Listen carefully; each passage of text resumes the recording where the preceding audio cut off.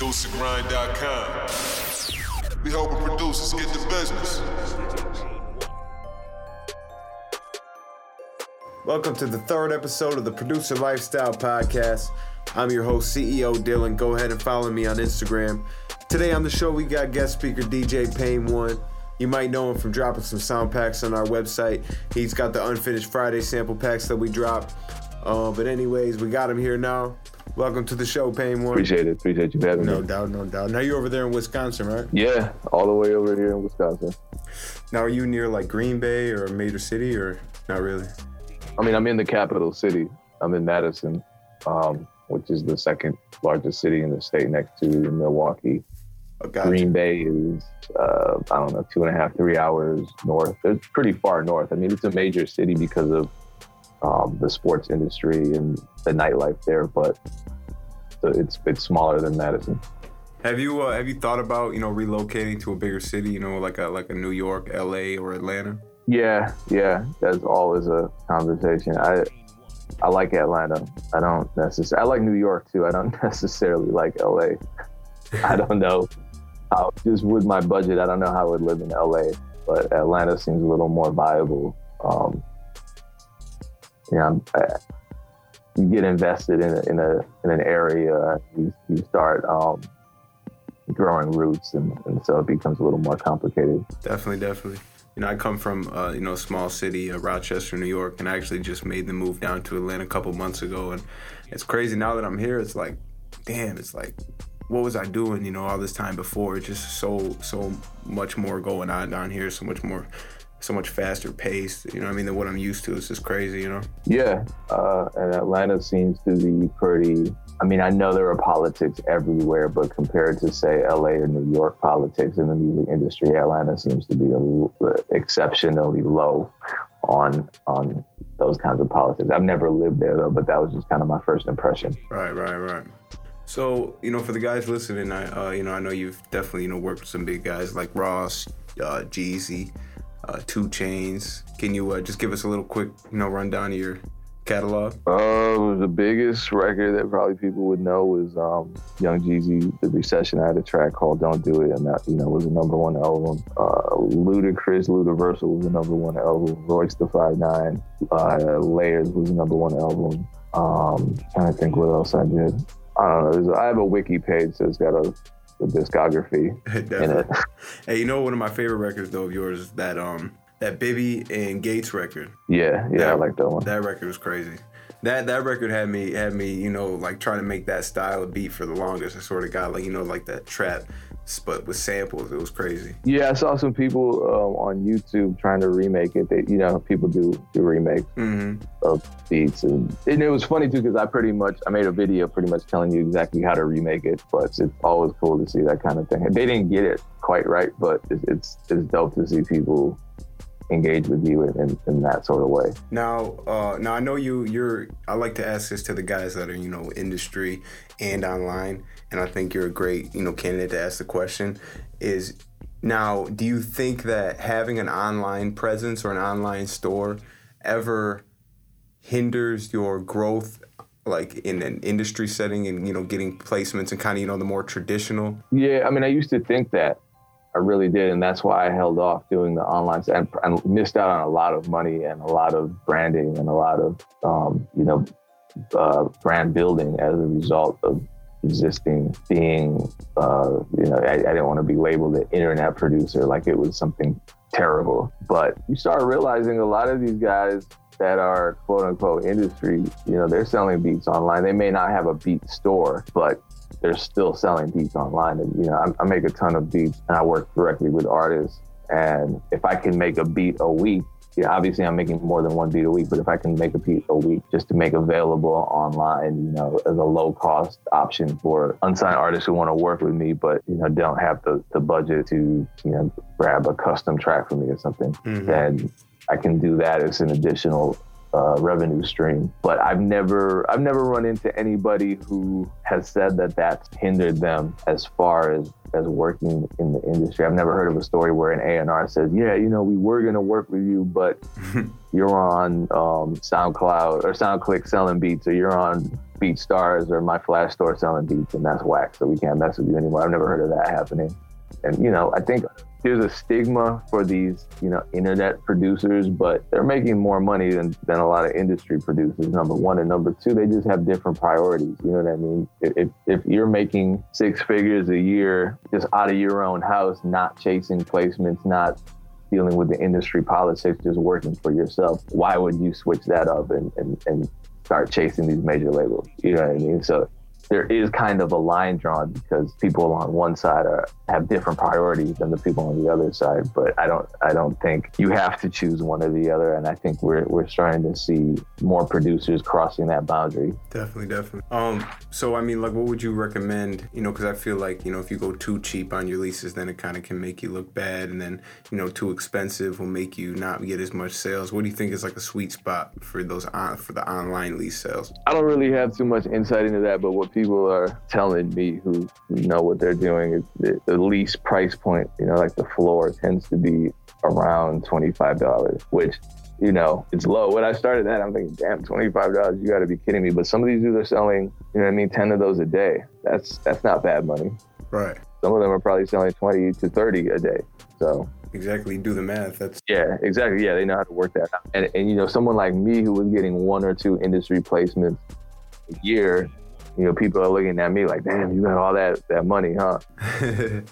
Not really. You make more at your job if that's the only income I'm relying on. So I had to diversify. You know, I had to create new income streams for myself because you can't live off, you know, 2 $10,000 or 2 $5,000 checks a year. Now, when people do get their placements, what's the best way to kind of milk that and kind of have that use that to your best advantage and kind of make the most opportunity and money out of those situations? God, I think it just depends on your individual situation. I mean, if you have an online presence and you get a placement, then you have a foundation for you to really promote that. You know, there's this whole psychology of I guess it's just perception. You know, if people are suddenly catching the word that you produced for, say, I don't know, Yo Gotti or somebody, suddenly they want to work with you because they're fans of Yo Gotti, and now you're kind of legitimized. You know what I mean? When I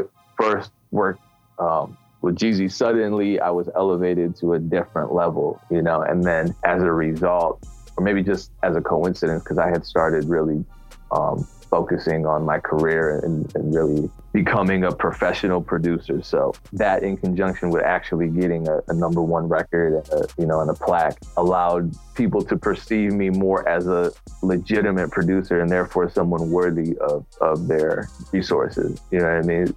Whereas before I was just a local producer, now I'm not a local producer anymore. So people want to work with me. I'm still the same person, but it helps you push your brand forward because you now have, I guess you could call it co-branding in a way. It's not official co-branding. You know, Def Jam's not sending out a press release saying DJ Payne 1 is a dope producer, but it's this kind of implicit co-branding. You know, suddenly my brand is linked to Def Jam, and it's linked to CTE, and it's linked to Jeezy. So what I did was I just I had a party locally to celebrate the Jeezy placement. The first week sales party was a big success. So that was solidified as co-branding on a local level. And then on a social media level, you know, I made the videos, you know, breaking the beat down, talking about the situation, listed it in my bio, obviously. And, you know, I think that's probably how someone created a wiki page for me, because before that I didn't have anything notable enough to warrant me having my own Wikipedia page. Mm-hmm. So it all just kind of worked together to create this new professional DJ Payne 1 persona online where now people were actually interested. And, you know, as far as the industry is concerned too, you talk with another artist or an A&R manager or something, people want to know that you have a track record. And if they haven't heard of the artist that you've worked with previously, unfortunately, they may not even give you a chance. Mm. So the second you have a big name, it's kind of a matter of them.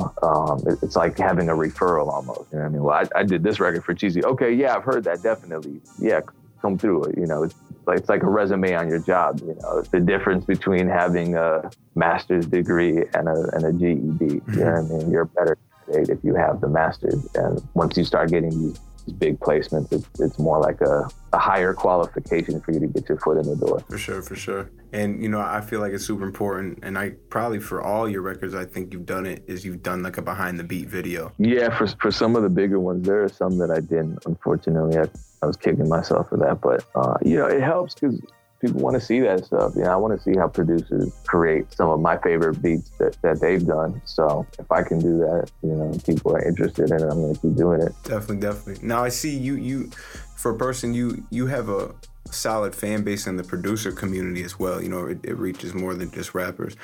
Has that brought you any benefit at all, you know, having, you know, producers as fans? I mean, yeah, I didn't really know how I was going to proceed. You know, once I used to put content out just for free for producers just because I wish someone had done that for me. Mm-hmm. And the brand started building, you know, and now I'm co-branding and stuff. And I'm still giving away a lot of free content. But, you know, it's co-branding. It all comes back to my brand. And then every now and then, maybe once a year, I'll release a premium drum kit, you know, one premium for the 4 or 5 free ones. And, you know, people already know that they like the free ones. They know how much I've given. And so they want to come back and, you know, support me by purchasing that kit. So I think that definitely helps as far as my marketing is concerned, because now I have a base of, you know, tens of thousands of people that are engaged in what I'm doing. So if I have a project, you know, if I need some support, I can create a call to action and people actually give a damn because, you know, they're invested in the brand now. Right. Now, I know you collab with, you know, other musicians and stuff like I was watching. That was really dope, by the way, how you guys made that sample. I think a few days I saw it on your channel. Oh, yeah. The sample-free track that we did, yeah. Yeah, that was crazy. Now, I know you work with musicians and stuff like that, but do you collab with producers online and stuff like that? You know, maybe you probably do it in your city, but do you venture online to guys you don't know and collab with them? Yeah, I think I collaborate more with people online, honestly, just because I don't ever leave the house. But yeah, I mean, I just did some stuff with the Crates. I did some stuff with that guy Problem. I worked with this guy Darrell Banks a lot. I'm trying to think of, you know, I definitely collaborate with other producers. Usually it's just a situation where, you know, they hear something of mine or I hear something of theirs, and we know that our styles can complement each other. I used to try to collaborate more with as many producers as possible, just kind of before I really had a strict marketing plan or just, I guess, a protocol for what I did. Mm-hmm. You know, not everybody is someone you should collaborate with. And, you know, I kind of learned that the hard way when people started sending me the same, you know, 4-chord turnaround. I'm like, yeah, I can't do anything with this. But I try to just work with people that I regard as musical and who know something I don't know, who have something I don't know, and some people that I know I can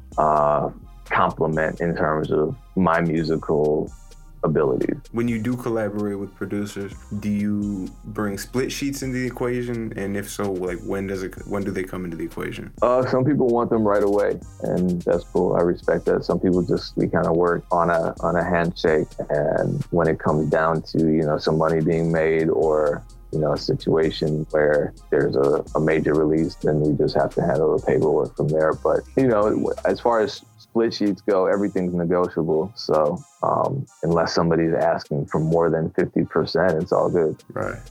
Now, how much, as an independent producer, how much do you typically see off like a stream, you know, from like with a major placement and stuff like that? How much do you see off a sale and a stream? Oh man, you get that advance, and that's kind of it. That's kind of it. I mean, it depends. If it's a big single, you know, what's crazy is I've made more off publishing on the independent side than I have on the major side, mostly just as a consequence of sampling a lot. For some reason, my bigger placements contain samples, whereas my independent stuff doesn't. So I end up, I guess, having more equity in the track on the independent side. So yeah. I guess I'm probably the wrong person to ask, because I've never had a sample-free #1 record. Now, will BMI or ASCAP or whatever, will they go and get like your sale money and stuff like that from, like, say you sell it's just publishing. It's just performance royalties. So if that song is played, performed, broadcast, so forth, that's the money that they collect. But it's money that the venues, the radio stations, the TV stations, the jukebox owners, that's money that they're paying them. So the money's already there. Gotcha. Now, what about like as far as like iTunes sales and stuff like that? Is that kind of just you have to work that out with each individual person? There's no way to kind of just get it automatically. Oh, I guess that's where accounting comes in. It's a pain in the ass. The major label systems have statements that you can get, and they just count those all as sales. I don't think they necessarily distinguish between. I don't know. I was talking more independent though. I'm talking about on the independent. Oh, side. Independent? Yeah, I mean that's accounting as well. That's why my whole stance on independent projects is that I just always ask for an advance. It might be a small advance, but I know that there's always the chance that this project isn't gonna recoup, or if it does, you might break even. But I did the work, so I get something up front. And whatever you paid me, say you paid me $1,000 for a track for your independent release, and that record only generates $2,000, and so we would have split that anyway. Well, you don't owe me anything because you already paid me $1,000, and we're all good. I'm happy, you're happy. But a lot of people will say, I'll hit you on the back end. You want the back end? What about the publishing? And for an independent project, you're not getting a bunch of radio play, or you're not, if you don't have a publishing deal or a situation where you're licensing the song out, that's not going to do anything for me. I might get nothing. I might get $20. I might get $100. But for me, that's not worth it. What's like a good marketing strategy, to kind of get the online sales, kind of rolling in? I know we could talk for hours and days about this, but what are just some main bullet points that you would hit? I'm really still learning. I'm still learning. I'm finding that, a lot of the producers are sending traffic to their beat stores via other platforms such as YouTube and SoundCloud. And, the good thing about YouTube is that if you have a track, you can advertise that track. You might be able to invest $100 in that track to advertise that video. And, now thousands of people are seeing it, and so now your potential customer base becomes thousands of people. But some of these guys, they're just uploading beats all the time, and so there's consistency. So people start subscribing because they want beats. Some of the producers will give out a free beat in exchange for an email address. So every time you get an email address, a confirmed email address, that's way better than any other kind of customer database you can build, because that person, they're opting in, they're interested in your product. And once you send them your monthly mailing list saying, look, here, there are 5 new beats here that you can check out, they're actually going to engage with that content. They're not just going to delete the email because they had no idea why they signed up for it. Mm-hmm. So it's targeted direct marketing, and that's working for a lot of people, not just people who sell beats. It's working for artists. It's always worked for artists. It's worked for companies who sell products. You know what I mean? eBay does it. Amazon does it. They're doing that for a reason. It's because it works. And I like how I've been getting into the email marketing. With last year I got into it.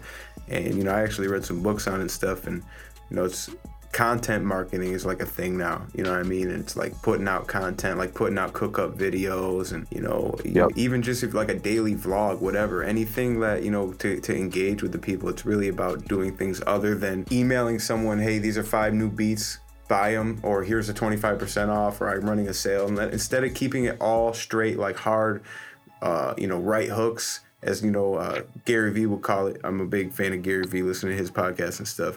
Instead of hitting him with that right hook every time, throw some jabs, just throw him like, hey, I was just in the studio this weekend. Here's some footage of me flipping the sample, and just all kinds of stuff like that. And I know you're into that kind of stuff too. Yeah, you definitely want to diversify. I mean, let me ask you, I know you're interviewing me, but let me ask you a question. So this whole beat cook-up thing, that's bringing a lot of traffic and attention over. We've been getting a good amount of views. I thought it would actually get more views. I thought, kind of the community that was something that they would engage with more. Maybe we just, haven't had the exposure we need, but, I definitely love, doing those. And I think that, it's definitely something that I had thought of for a while. Like, I wish they did that.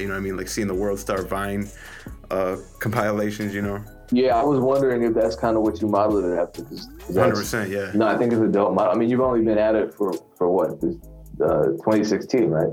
Yeah, I think we did 5 in 2016, and I was contemplating, when I was gonna, start. I haven't done it in about 2 months, and I was kind of exactly. Yeah, bring it back. I want to send you more peep videos. I got a nicer camera now. Definitely, it's kind of harder now though because everyone's putting their cook-up videos in their InstaSnap and their Snapchats. Not so many people are, putting them on their actual timeline, so they're like much harder to come by, especially with the bigger guys and guys like you and stuff like that.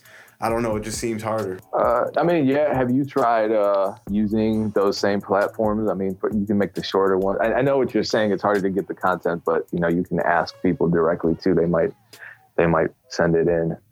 Definitely. But Facebook, direct to Facebook video uploads. Have you done that? Say, what's that now? Have you uploaded the cook-up videos directly to Facebook instead of just going through YouTube and sharing the YouTube link? No, but I know that's definitely what I should be doing, right? Yeah, it works. I get more video engagement on Facebook than I do on YouTube, and I don't know how many subscribers on YouTube, 30,000 or something. And on Facebook, because of the sharing system, every person who shares it increases the reach exponentially, you know what I mean? So YouTube doesn't have that sharing system. And because Facebook's trying to compete with YouTube as a video platform, they're going to prioritize your videos and hit more people with them. So exactly, that's something.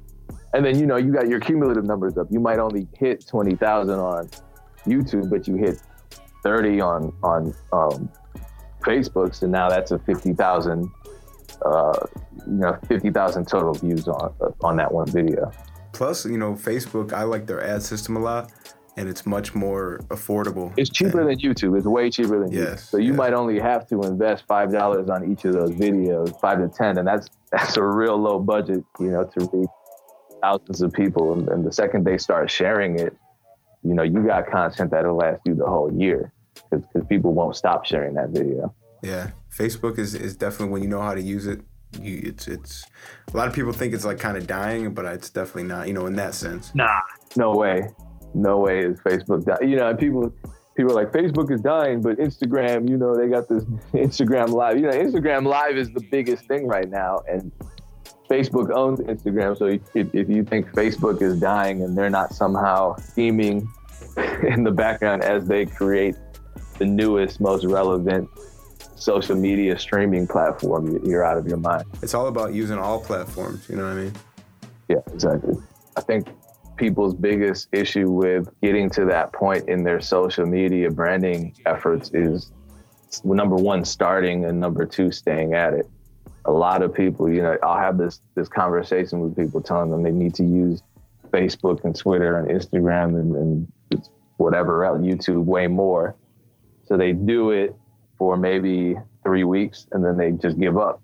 Because, it's like 3 weeks went by and I don't have 1 million views and I don't have 12,000 likes. And it's like, come on, man, this stuff takes years. 100%. So it's a matter of priorities and habits. And if you really want this, you'll do all the grunt work. You know what I mean? People go to college for 8 years to become professional. You use social media for at least 2 and see what happens. Right. You can definitely do it quicker than a college degree. It does. And that's what's crazy to me about, artists. This is the greatest job in the world, creating art to support yourself. That's awesome. Why would you ever pick something else over that? So, when it comes down to the workload, it's like, man, I got to do social media for an hour a day. Yeah, you either do social media for an hour or a day, or you work at a job for somebody else doing something that you hate for 8 hours a day. You pick one. Right. But if you're doing it for your passion, most of the time it's, the opposite. It's I'm trying to be like, damn, I need to stop. I need to get off social media. I'm spending too much time on it. You know what I mean? It's all how serious you take it. Yeah, it's just everything is habits. It just comes down to habits. So, what would you say is your 2 main goals this year, and where you're trying to see yourself exactly this point in 2018? Oh man, my one main goal is promoting. I guess just building my brand as a solo artist, not just a producer who makes beats for other people. Mm-hmm. Not people think that I'm rapping or singing or something, but no, just producing full records that I am the producer of, and performing them as a DJ. And I guess publishing is my goal for this year. So getting records that I have equity in and that I can monetize in different ways that relate to publishing. Because as I said, the Jeezy record, the #1 record, RIAA certification, but sampled. So that publishing situation is hairy. You get the advance and you hope the sales recoup, but you're not going to get a publishing deal off of it, and I did. So right now I'm self-published, and so I'm working on ways of increasing revenue by being self-published and kind of crossing my fingers that something else happens where I'm offered a much better situation. And I don't want to talk too much about it, but yeah, there are a couple of things in the works. I don't get excited until the check is cleared. Right. I definitely would love to see a DJ Pain 1 album or mixtape. I think that would be dope. The Painkillers, I think it's the 4th one that's been in the works for I don't know how many years. So that'll come this year. Another instrumental project will come this year as well. And then hopefully my solo stuff. And it won't just be a DJ Pain 1 mixtape. It'll be a little more formal than that to be coming this year as well. And a whole bunch more. I'm working way more on full projects with artists because I like making beats, but I'm a producer. You know what I mean? I want to make songs. I want to make full records. And you can produce a song here and there, and it's easy for them to forget you, but you do the whole project, and now you're locked in 50-50, and you share the responsibility, you share the risk, but you also share the reward. And, that's a fair situation for somebody who works that hard and dedicates that much of themselves to a project. Definitely. All right, my dude, that just about wraps up the show. I appreciate you stopping by and dropping some knowledge on us. Always good talking with you, bro. And look forward to keeping up with you in the future. Cool, man. Sounds good. Appreciate you. All right, my dude. Signing out. Thank you guys for tuning in to the 3rd episode of the Producer Lifestyle Podcast. You already know we got more on the way. Catch us next week.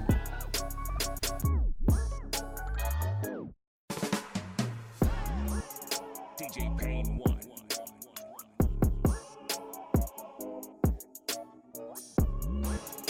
GhostGrind.com.